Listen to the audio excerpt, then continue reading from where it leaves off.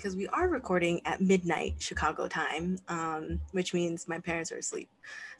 So I have to be somewhat considerate while we record this episode on mental health.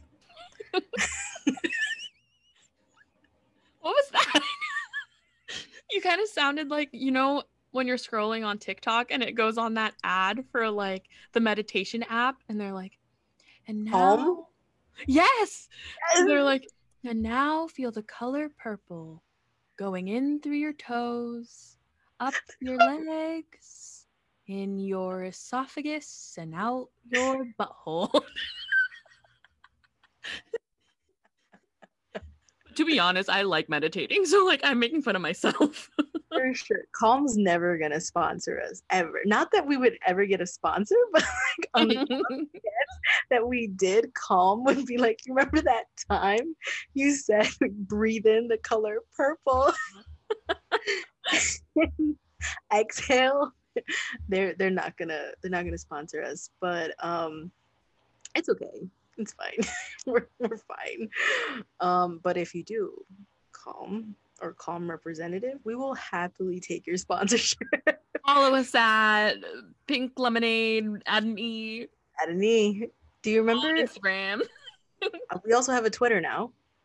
We should yes. that. We have a Twitter. It's just Pink Lemonade with it just ends at the A. Lemonade 1, the number 1. And that's where you can find us on Twitter. Do you remember when Calm did that collaboration with Harry Styles? Yes. And you had to pay money to hear Harry Styles, like, what was he even doing? Like reading a bedtime story? He was reading a bedtime story? But the tea is I would have paid for it. The thing is, okay, here, I'm not going to lie. I did Google it because I thought it was free. And the moment I found out you had to pay for it, I was like, listen, I love Harry Styles. I've stanned him since he was, in his One Direction days from the beginning. But I'm just not willing to pay for him to read me a bedtime story. But anyway,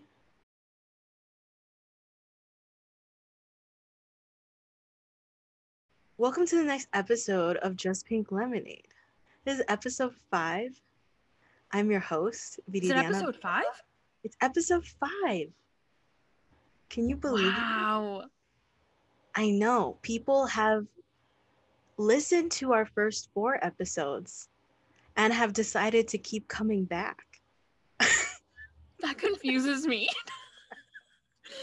Well, I'm so grateful. Like I think I can speak for the both of us in that we are so grateful for all of the people actually listening to our podcasts. But when we first started this, we really thought that there would be 3 listeners: Vidi, me, and maybe like your mom. Like it still just like astounds me that people choose to listen to us.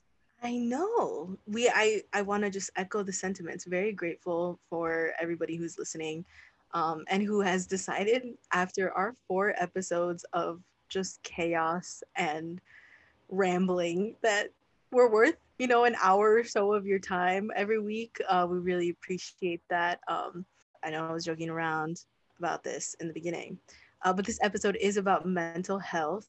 So if at any point, you decide that this podcast episode is just not for you, either for any type of reason, whether it's triggering to you or, you're not ready for this conversation or to listen in on it, whatever it is, it's totally cool. We'll see you next week. No hard feelings. To kind of like do a more, I guess, upfront content warning, we will be talking about things like depression, anxiety, that sort of stuff. So again, if it's triggering, please log off. Come join us next week. We might be talking about something a little more lighthearted. We would love to hear you guys. I don't know what I'm saying. Beanie and I are in the weirdest mood today, which is why we chose to record at midnight. Chicago time. Yeah.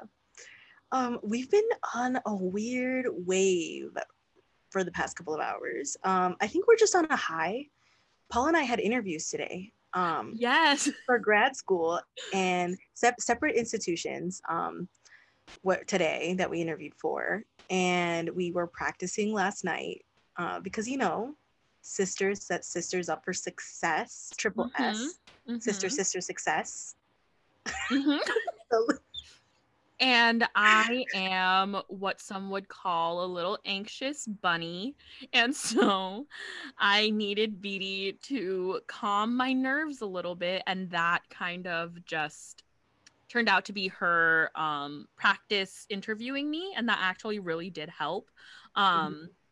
And I would say that both of our interviews today went really well. which is I don't know if it's allowed, but the people who interviewed us essentially were like, look out for an acceptance letter. And yeah, Vinny for and I both were of like, is this legal? Like, can you say that to us?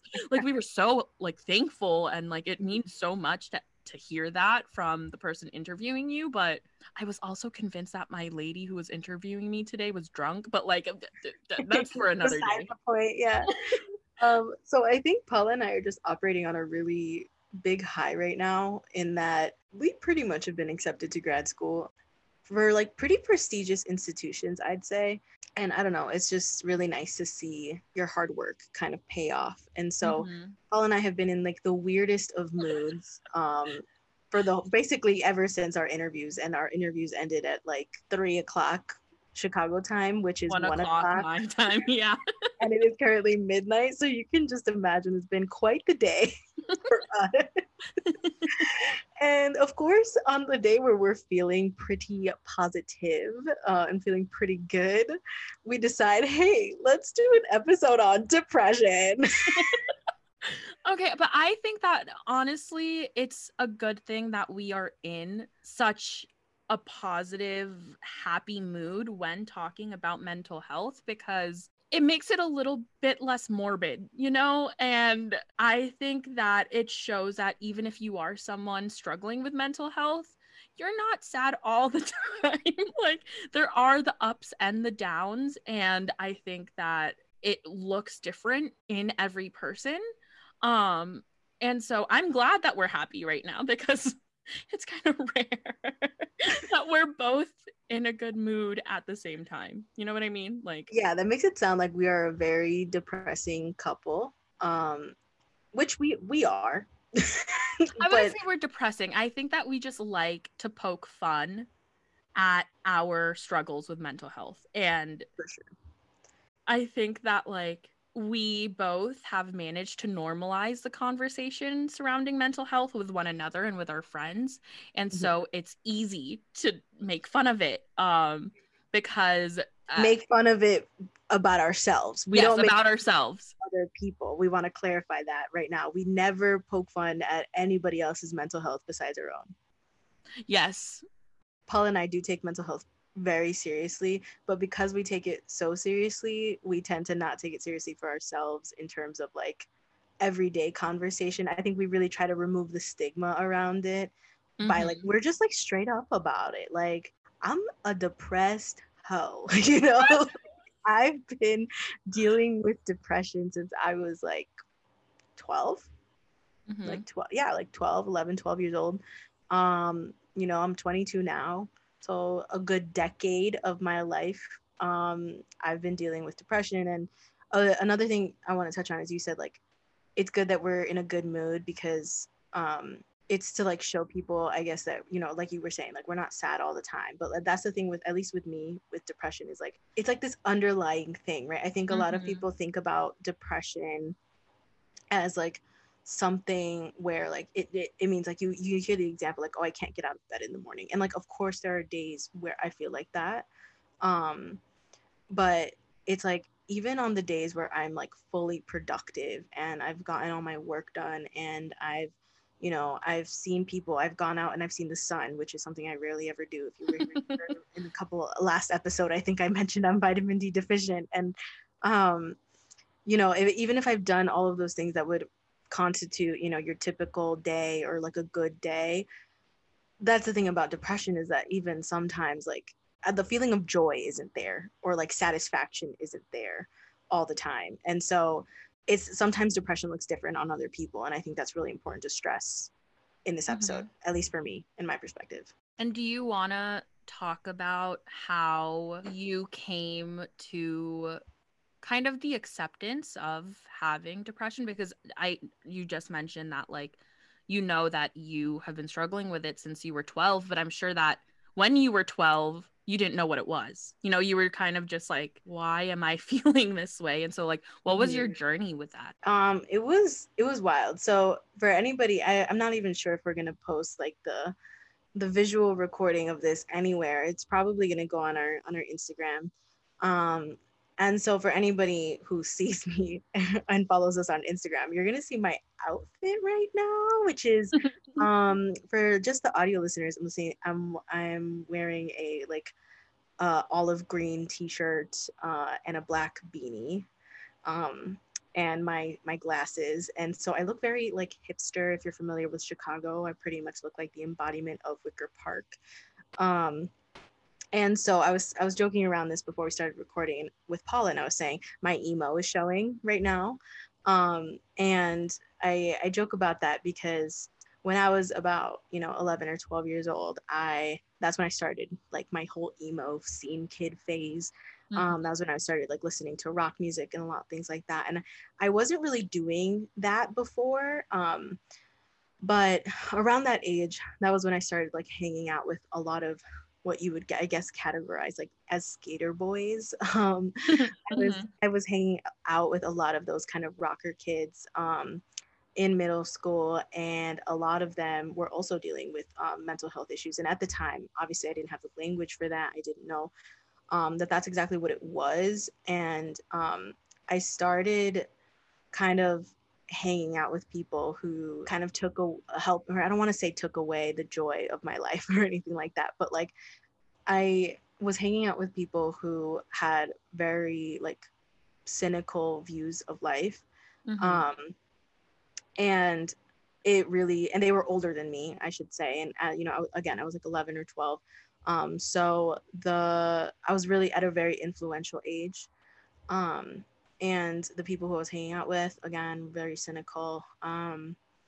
And you know eventually, like, I started adopting those same kind of outlooks on life.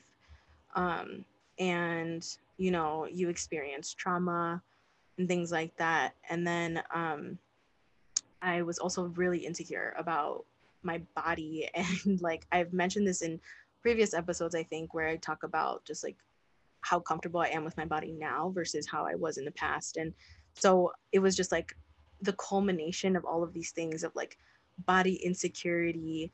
I know my parents were having a tough time in their marriage at the time. I wasn't particularly close to my siblings. And so my real support was coming from that group of friends. And so I was spending a lot of time with them. Um, and again, just like around a lot of negative energy.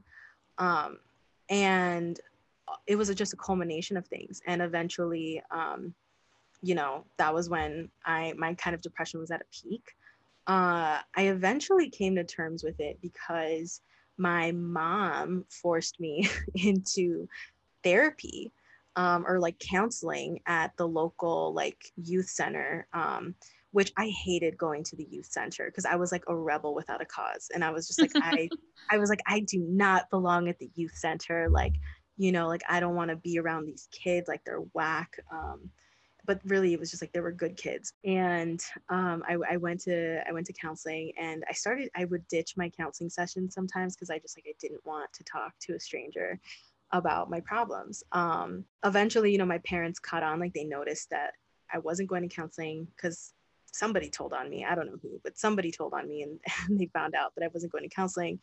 And eventually I started to accept the fact that I was dealing with something heavy because, my parents had come together to notice something was wrong with me, which was, again, just not something that was common at that time. Now my parents are like more in love than ever, which is so weird. But I love them. That was probably like the first time that I realized, like, okay, maybe something's like not okay. And then, going into high school, I made new friends who inspired me to be better, basically, who I made friends who were really dedicated in school, who wanted just to get out of the hood and like live better lives. And it was really inspiring to be around people like that and other women. I should mention my my friends from middle school were all male, and so I was around other women for a while in high school, and again, it was just inspiring, and that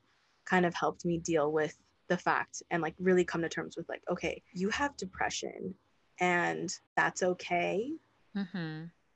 But like you need to like accept that first. Like you Mm-hmm. can't fix it unless you um accept it and talk about it. And so that was really where kind of my approach to my mental health changed. I think I feel like that was very long-winded.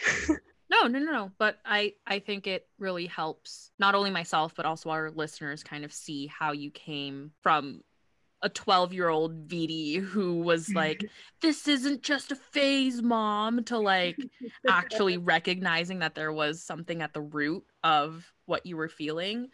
And I also just want to like put it out there that neither of us are experts on any of this. Neither of us Oh yeah. have any sort of certification to be giving advice on mental health, but anything we say right now, I think, is just from our own lived experiences. So take Mm-hmm. everything with a grain of salt and think of it as like asking a friend for advice, but neither of us are therapists. Neither of us are Yeah. um We're not like condoning psychologists. anything. Yeah, Yeah, we're yeah, like yeah. this is just we're Um, experts in our own experience, and that is it. And I think that's something that a mentality that applies to all of our episodes, really. mhm. Like whenever we talk about like race, ethnicity, anything to do with politics, or like right now mental health, body image, things like that. Like we are not experts in any of these things.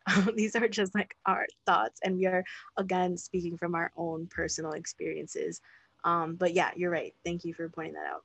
Yeah, Um, yeah, yeah. I think we just needed to put that out there. um, and I think that's something that like is also important to point out in like your experience is that I think for the both of us, we're very high functioning in that mhm. if people aren't looking hard enough, we are very quote unquote normal. And not only normal, we excel. And Mhm. We it's fly under the radar. yeah, like we are not your typical like example of two girls experiencing anxiety and depression. And so the way that Mhm. I think of me and Beatty is we are like Eeyore and Piglet. Um no, I'm not kidding. Like that is No, I know, I know. that's truly like our dynamic, and like we work so well together, but sometimes it gets a little chaotic at times because of our conflicting emotional states most of the time. Like I am always functioning at like 180%, and VD is like, Paula, calm the fuck down, like you don't need to worry about that thing you said to that one person 8 years ago. You know what I mean? Like Mhm. And and then on the opposite end of that, there are days where I'm operating at like 20%. mhm. And you're like, Viti, are you okay?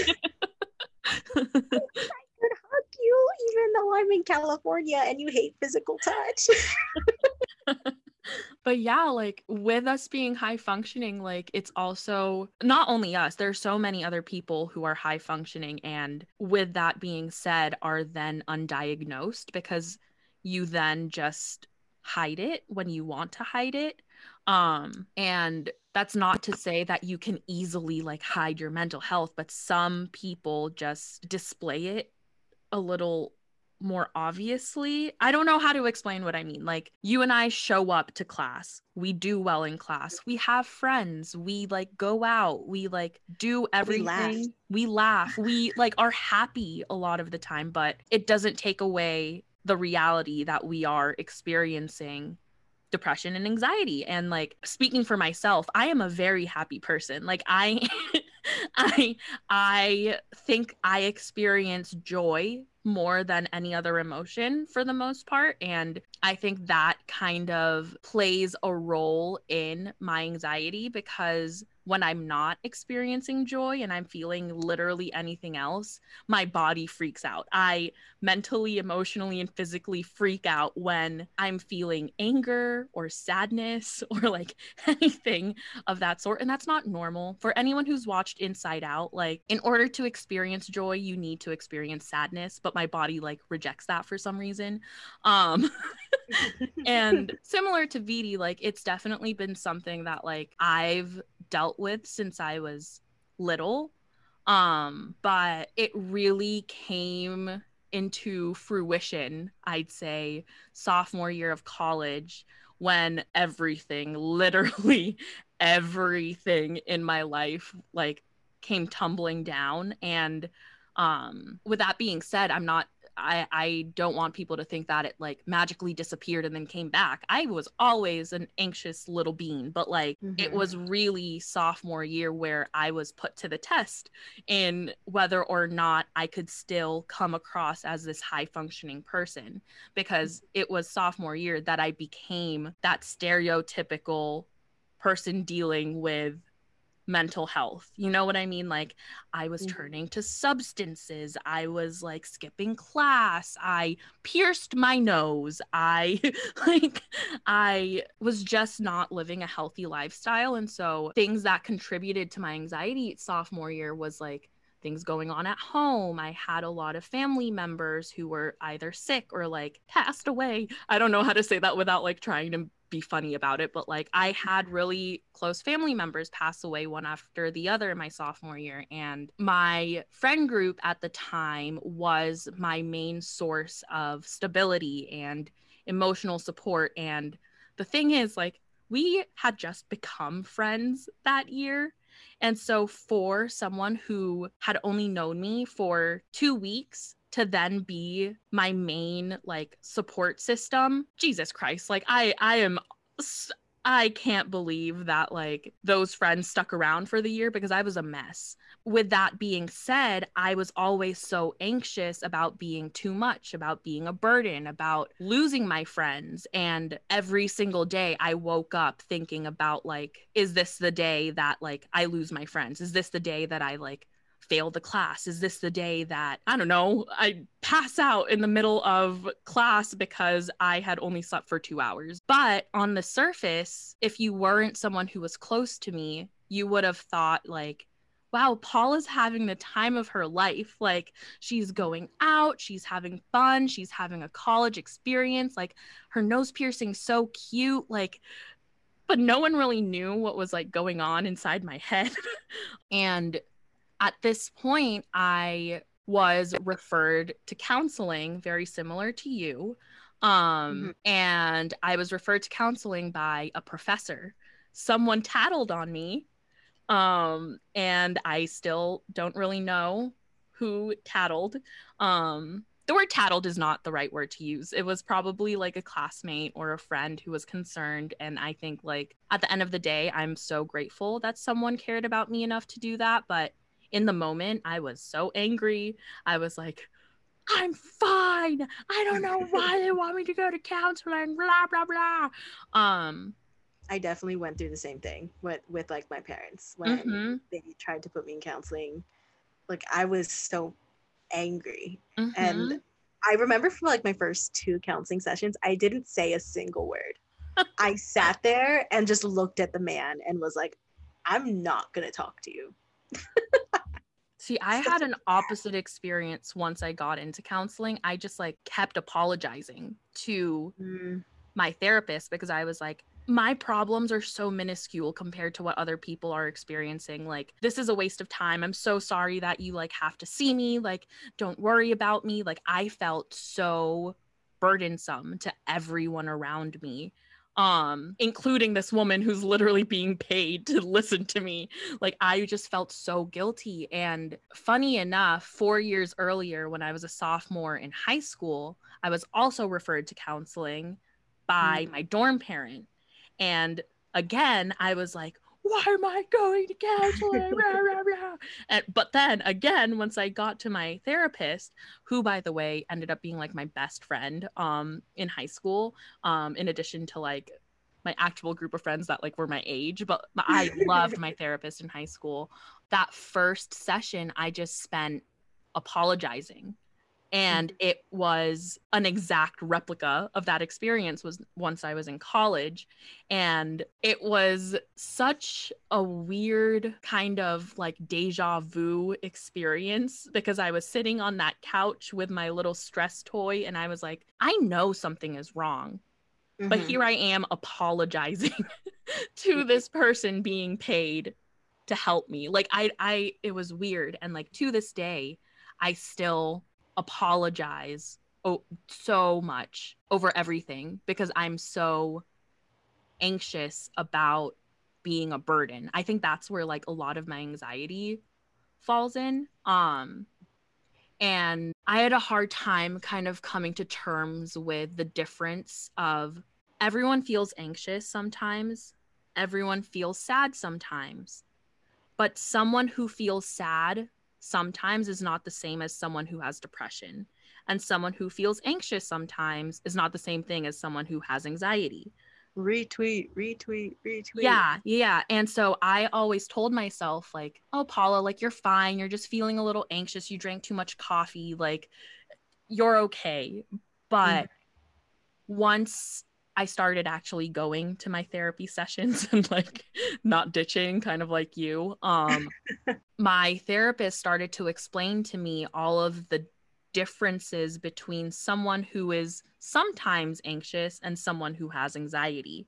And so then she referred me to a psychiatrist, and I was formally diagnosed with anxiety disorder, and we figured out like a medicine plan and like all of those things, which, by the way, like did not go too well with my parents at first, because I think that it's a pretty common point of contention in POC households that like mental health isn't a thing like in the Asian community, or I think like not a thing in Latinx community. Yeah, it's like you feel sad, you get over it. You feel anxious, you get over it. It's like there is such a kind of what's the word? Not stigma, but like invalidate. Like it is so common to just invalidate any sort of feeling in our households. And that's not to say that our parents like don't love us or anything like that, or they don't want us to be happy and like to ultimately be okay. It's just that there isn't really a normalization of people who are successful in life also having mental health issues. You know what I mean? Like, yeah, of course, 100%. And like that kind of along that same line, I know we've talked about how I dealt with going to see a counselor for the first time when I was like 12, but I want to just, for clarity reasons, state that like I went to counseling for like maybe like a month, and then I stopped going. Eventually, like I was just not forced to go anymore, and so I just didn't go. And so I went on into my high school experience and everything. And things did start to turn around a little bit more there, because I was surrounding myself with people who felt that I was a priority and like helped me kind of see and regain that positive outlook that I had once had. But that didn't mean, again, that my depression went away or anything like that. And I still struggled with it. And it was actually my senior year of high school where like I don't even remember really what was going on, but I was in my like homeroom, and I was like reading my book, like the book I was supposed to be reading for class, and I was reading and I was sitting at my desk and I was just like crying very silently to myself. And like, you know, there was no real reasoning behind it other than like I was just like fed up and like I was upset. And you know, nothing like had happened that day. And my homeroom teacher was like, you know, Vidi, what's wrong? And I was like, nothing. And she was like, "You're crying." And I was like, "So?" And at this point, I don't know if it was my mom or had reached out to my my homeroom teacher, or if my homeroom teacher reached out to my mom. But point is, I got pulled out of my elective later that week, and I got sent to see the counselor in high school. So this was the first time I had seen a counselor since I was 12 years old. And at this point I was 17. So like 5 years later. And the counselor was like, "What's going on?" And I was just like, "I've been like this since the day I stepped foot into this school, but no one has noticed because I get straight A's."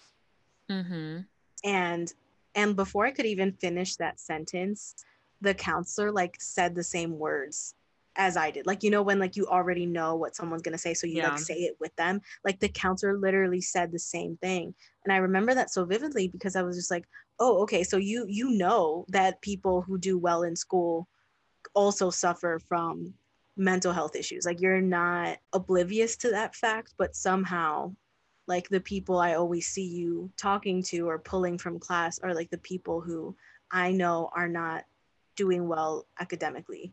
And like those are the people who are prioritized in receiving those services. And oftentimes it was men at my school.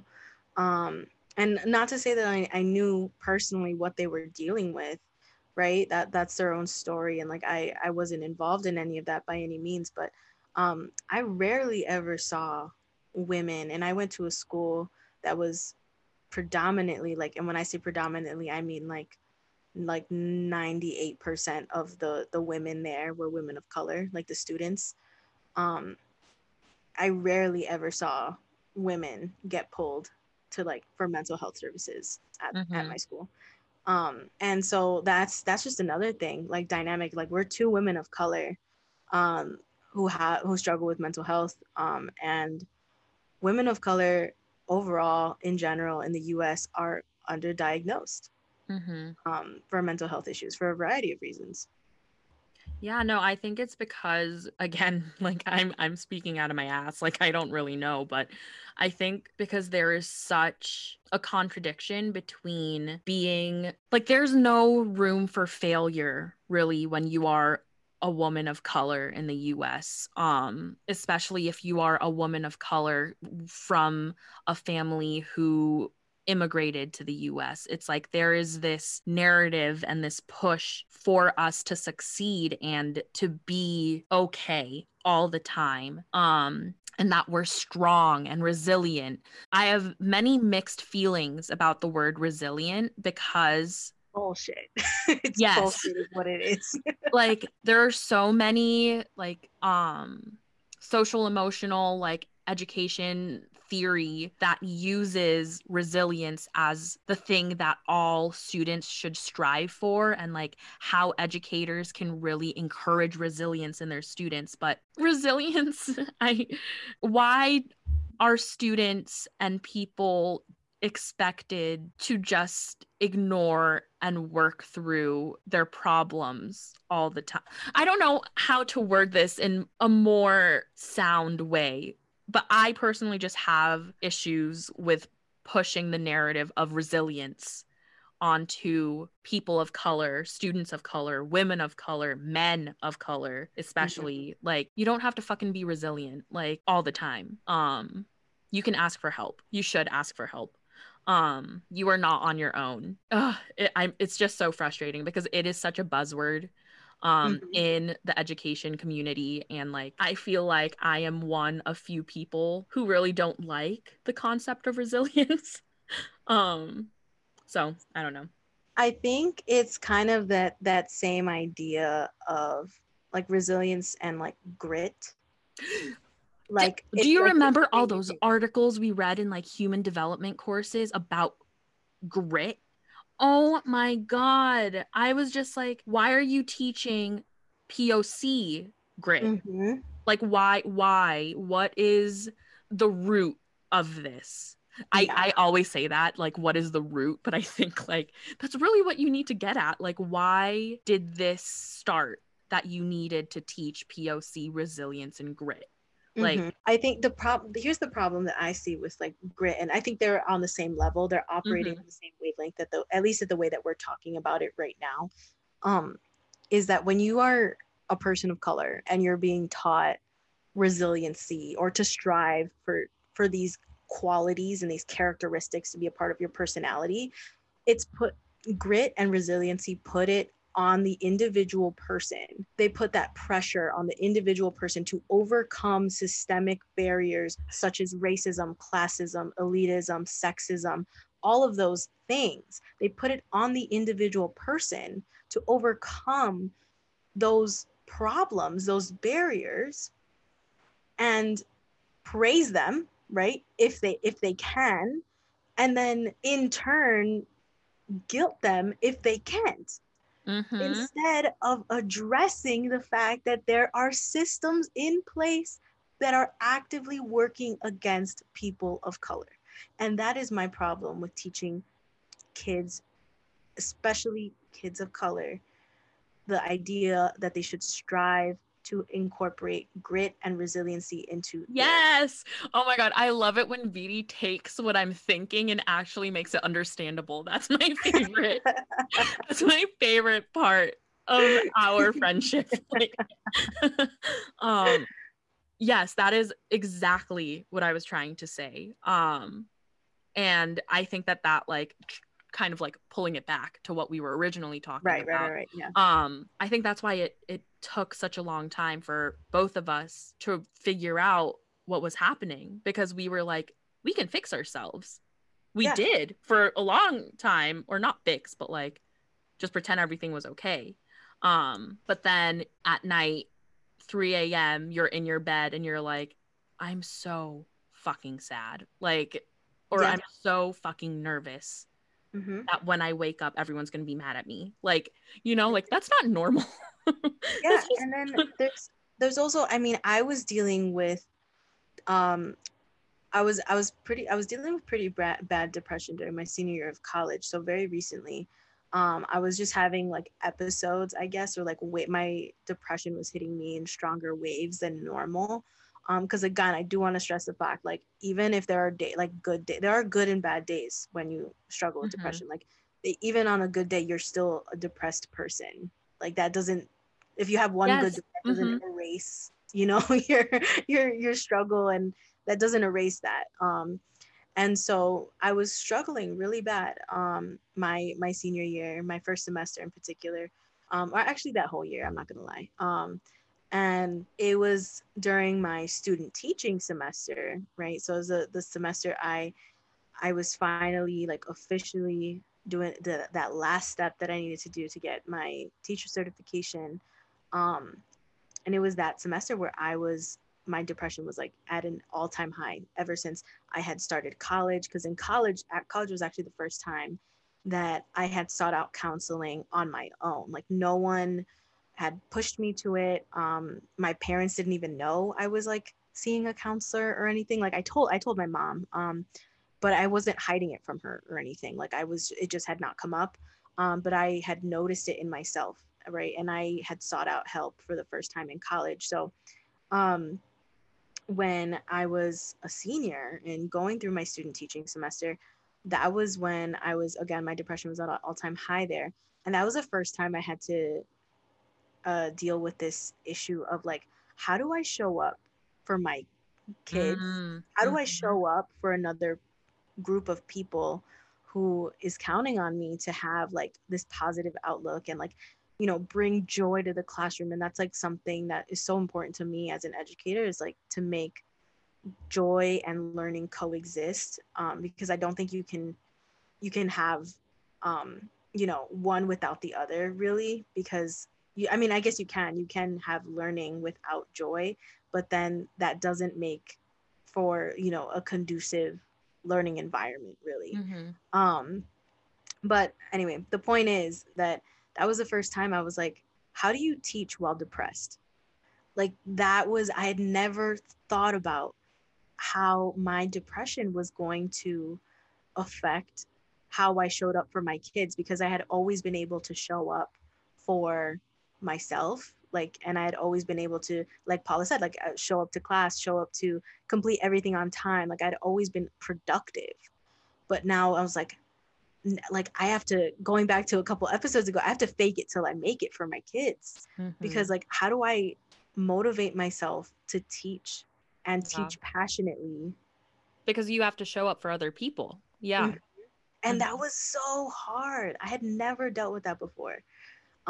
Luckily I'm feeling a lot better now, which is like weird to say when you're in the middle of a pandemic. And like, I think even now people now in particular, I think, are taking mental health a little bit more seriously, in saying like, oh, you know, we're living in such an unprecedented time, like make sure you're doing self-care. And like, self-care is more than face masks and painting your nails, right? And so like, I think most people are like trying to do that more, because a lot of people are starting to see their mental health, unfortunately, like, you know, deteriorate a little bit with this pandemic happening.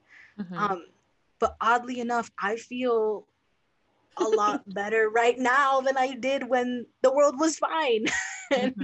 and it's just, it seems so backwards, but that just goes to show there's sometimes there really is like no, it doesn't make sense. Yeah, logical rhyme or reason to anything. And like, sometimes it's really on an individual basis, and like, you can't make assumptions about how anybody is feeling or doing, no matter how productive they are, no matter like how successful they might seem, right? And successful is in quotes there, right? Because we all define success in different ways. But that, I really want to point it out. Sometimes like, it truly is not environmental and it's all biological. Like you just, some people just have a chemical imbalance in their head, in their brains. Like they can have everything that would make an average person happy and comfortable, and they have a stable income, and like they have wonderful friends and a loved one and like good relationships, but because of the chemical imbalance in their brain, they're depressed. And like that happens. It really does happen. And like that's when things like therapy and counseling and medicine, like there is such a huge stigma surrounding those who need medicine to regulate and balance out the chemicals in their brain. Like fuck, like people just need serotonin sometimes, and like if you gotta fake it sometimes, like For sure. yeah, like those inhibitors in your brain. Okay, I'm pulling out all the words right now, but like that's actually another difference in like our mental health kind of journeys, is that you did medicate, right? You were mentioning that earlier, and I never have technically been like formally diagnosed. Like I never went to see like a doctor who was like, you are depressed, you know, like no, like no, I never got like, you know, an award or anything that said like, congratulations, you are officially depressed. It was more of just like, if it quacks like a duck, if it looks like a duck, if it walks like a duck, it's probably a duck. You know, it was just like one of those things where I was just like, bitch, I'm depressed. Like, and like that's like, you know, it showed up in me that in a way that it was just like so blatantly obvious that that was what I was dealing with, that I didn't like go through that process of being formally diagnosed, or even given the opportunity to put like contemplate medication or not. And so that's another thing. And I don't really know how my family would have honestly reacted to that possibility of like being medicated. Yeah. I didn't get medicated until my junior year of college spring semester. So I was officially diagnosed with anxiety and at the time like depressive like episodes. But like I didn't formally like pursue getting medicine until my junior year spring semester, because I was like, okay, my circumstances have changed. I have like more supportive friends. Like I feel like I've worked through the trauma of like losing my family members. And at the time I was involved in a court case that popped up from my sophomore year of high school. But like all of that was technically in the past. So my junior year, I was like, why am I still feeling this way, therapist? Like, I don't understand. And again, people don't like overcome trauma in a year, but for some reason in my head I was like, bitch, it's been a long time, like a couple of sleeps and moons have passed. Like, you should be better by now. That's another thing about being a productive depressed person. Mm-hmm. So it's like you want to like check off the box, like depression, check, done. Anxiety, check. Yeah, you know? yeah, But you can't do that. yeah. And so when I continued going to therapy junior year, telling my therapist, like, there are times where I avoid certain buildings because I'm scared I'm gonna like run into my old friends and like have a mental breakdown, and like I'm not eating, I'm not sleeping. But then at the same time, I was still getting good grades. I was still like in a cappella and thriving like socially, and like, but then the moment you caught me in that room with my therapist, I was like, I am sad and I can't breathe sometimes because I like my heart just starts racing for no reason. And I literally at one point junior year had to look up the difference between an anxiety attack and a heart attack. I was like, what am I feeling right now? And oh my God, I wish I could find my search history from junior year, because there were so many times I was like, am I dying, Google? Like, what is happening? And so I think another thing is it took a really long time to introduce the concept of me not being okay to my parents.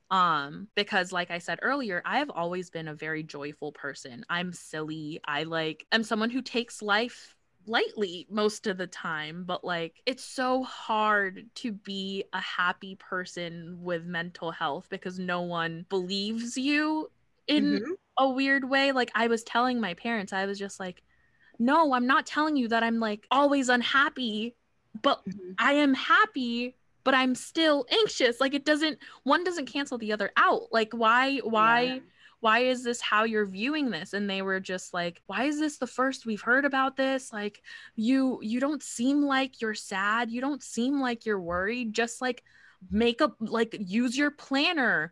I have like 5 planners, okay? First of all, like Viti, you know this. I have a wall planner. I have 2 like personal planners. I have a Google Calendar, an Outlook calendar, Apple Calendar. Like I couldn't fix it with my color coding. Like color coding is not gonna fix this.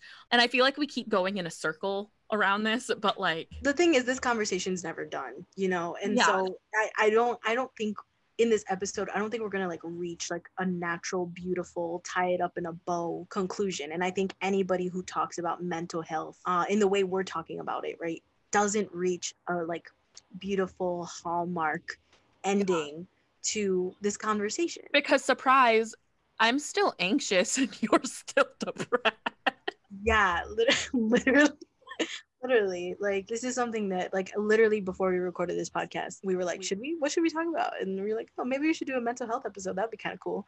And Paula was like, you sure you want to do that, or is that too close to home? And I was like, what do you mean too close to home? And I was like, oh, why? Because I'm depressed. Like and it's just like, bitch, yeah, like that's why. Although one of our coping mechanisms that we need to work on is the fact that we like joke about our mental health so frequently. Like TikTok has taken depression and ran with it. And that's I'm in this weird like kind of point of conflict in terms of like, I'm so happy to see that mental health has been normalized in like young teens know the vocabulary of how to describe what they're feeling. Like preteens know it too. And like humor is a really healthy way of coping with trauma, I guess. Is it healthy? I don't know. I don't know. We're not experts. Again. We're not experts. But like it bothers me when any random person, Karen, Joe, Ben, Sam, says like, I'm so depressed right now because I cried last night, or like, I have OCD because I like to organize my books by height. Like, no, that's really kind of invalidating those who are actually like struggling with mental disorders. Like, Yeah, and it's also like that also goes to show like such a surface level understanding of different mental health mm-hmm. issues, because I know people with OCD who have been, you know, diagnosed with that. And um It's so much more. it's so much more than like, you know, wanting you, like you said, like your books organized by height or something, or color coding, you know, or like putting your pencils in a In a row. row. Right, like it's so much more than that. Like the person I'm thinking of, I'm not going to say who they are. It's not my place or anything like that. But like a person that I know who has OCD is like, if you went to their living space, very messy. It's like a very, very messy place. And no, that's no tea, no shade. It's just facts, you know, or just pink lemonade, as we like to say on here. Um, and if somebody was operating under the assumption that like OCD means, you know, like every single thing needs to be organized in a certain way and blah, blah, blah, blah, blah, like that very surface level definition or understanding that's perpetuated by the media, um, then they would never walk into this space and be like, oh, yeah, the person who lives here has OCD.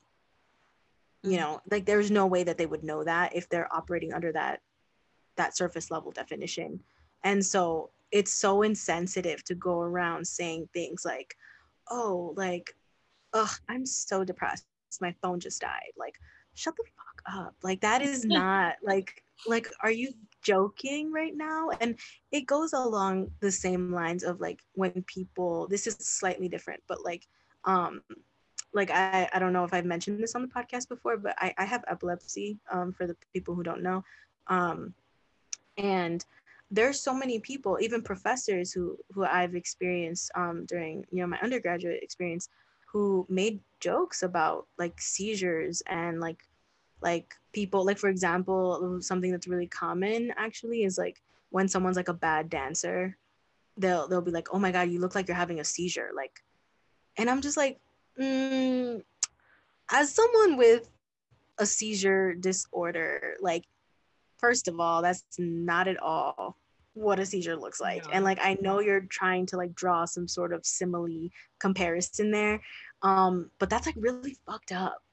Like, you know, like to say something like that, or for somebody who's just like, oh, like I'm like, people will call other people epileptic like as a insult sometimes, and like it's really fucked up. And like that happened to me in a class. Like they weren't talking to me particularly, they're talking to another student. This was a professor talking to a student. Mm-hmm. um and I was so pissed I almost dropped the class, because I was so mad. But instead, I left that class because I, you know, woman of color, could not afford to lose my shit in front of all those people. And Mm-hmm. so I left the class at the end, you know, very quietly, packed up my stuff, walked out, and then came back the next time that we had class. I stayed after and I spoke to the professor one on one, and I said, hey, you said this last class and it was fucked up. I'm epileptic and I just want you to know that. Mm-hmm. That was very insensitive. And so, first of all, I shouldn't have to be responsible for holding my professors accountable for that kind of behavior, because that behavior shouldn't be happening in the first place. Yeah.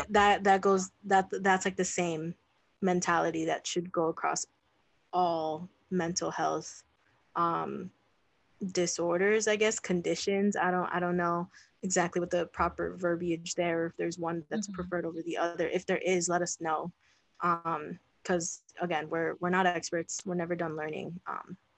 We're always growing in the podcast. I'm really bad at singing, I'm sorry I did that. Yeah. This has been one of our longer podcasts again. Um, but Why am I not surprised? I think that like this is something I could talk about forever because we have barely touched. Scratch the surface. Yes. Oh, I was gonna say touch the surface. Okay, scratch the surface. That's the same.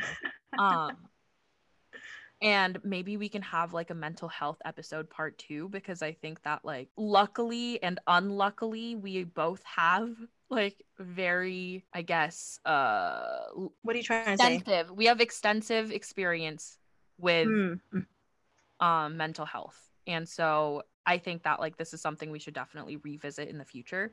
for sure.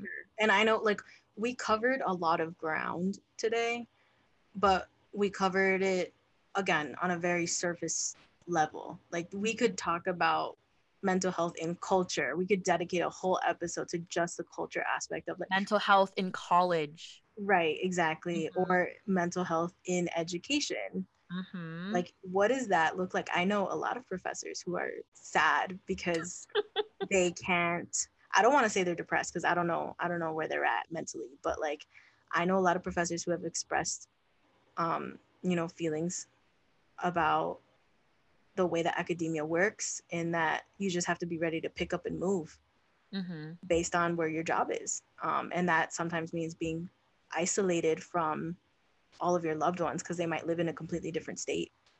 Um, so yeah, so I mean, we could talk about this for days and days and days. But we are not a mental health podcast. Just want to reiterate that. So we are not experts. But if you do want to see more or hear, not see, Mental health is just one intersection of our identities, you know? Like yeah, it's not who we are entirely. It's just a part of it. right. And so I guess if this was even a little bit insightful, or you found a little bit of joy in this episode or comfort, I don't know if there was that much joy in this episode, but um, if you do want to hear more things like this on mental health, you can head over to our Instagram, let us know, comment somewhere so that we know. We currently don't have a YouTube channel. I don't know if by the time this episode comes out, we will have a YouTube channel. We've been playing around with that idea. Um, so if we do have a YouTube channel, you can feel free to comment on that video. But if we don't, you can always head over to our Instagram, let us know on there, because we welcome feedback on there. And I will do this once we're editing and uploading on Anchor, but in like the bio will include some resources if you or a loved one are struggling with any sort of depression, anxiety, anything like that, suicidal ideation. Like we will include some like hotlines, some articles, things like that in the bio. Yeah, I'll also include like some sort of like article or something that kind of condenses that idea of like grit versus resilience in Mm-hmm. POC students.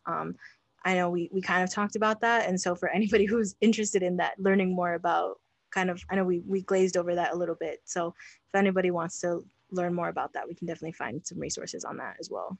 Mm-hmm. And to end on a lighter note, as we always try to, I'm gonna go get a Nutter Butter, which is a peanut butter cookie. If anyone knows what they, I hope you Actually, know. it's my favorite cookie. And it is also my favorite cookie. So go eat a cookie. Go share a cookie. Go Go be eat a a cookie. cookie. Oh my god.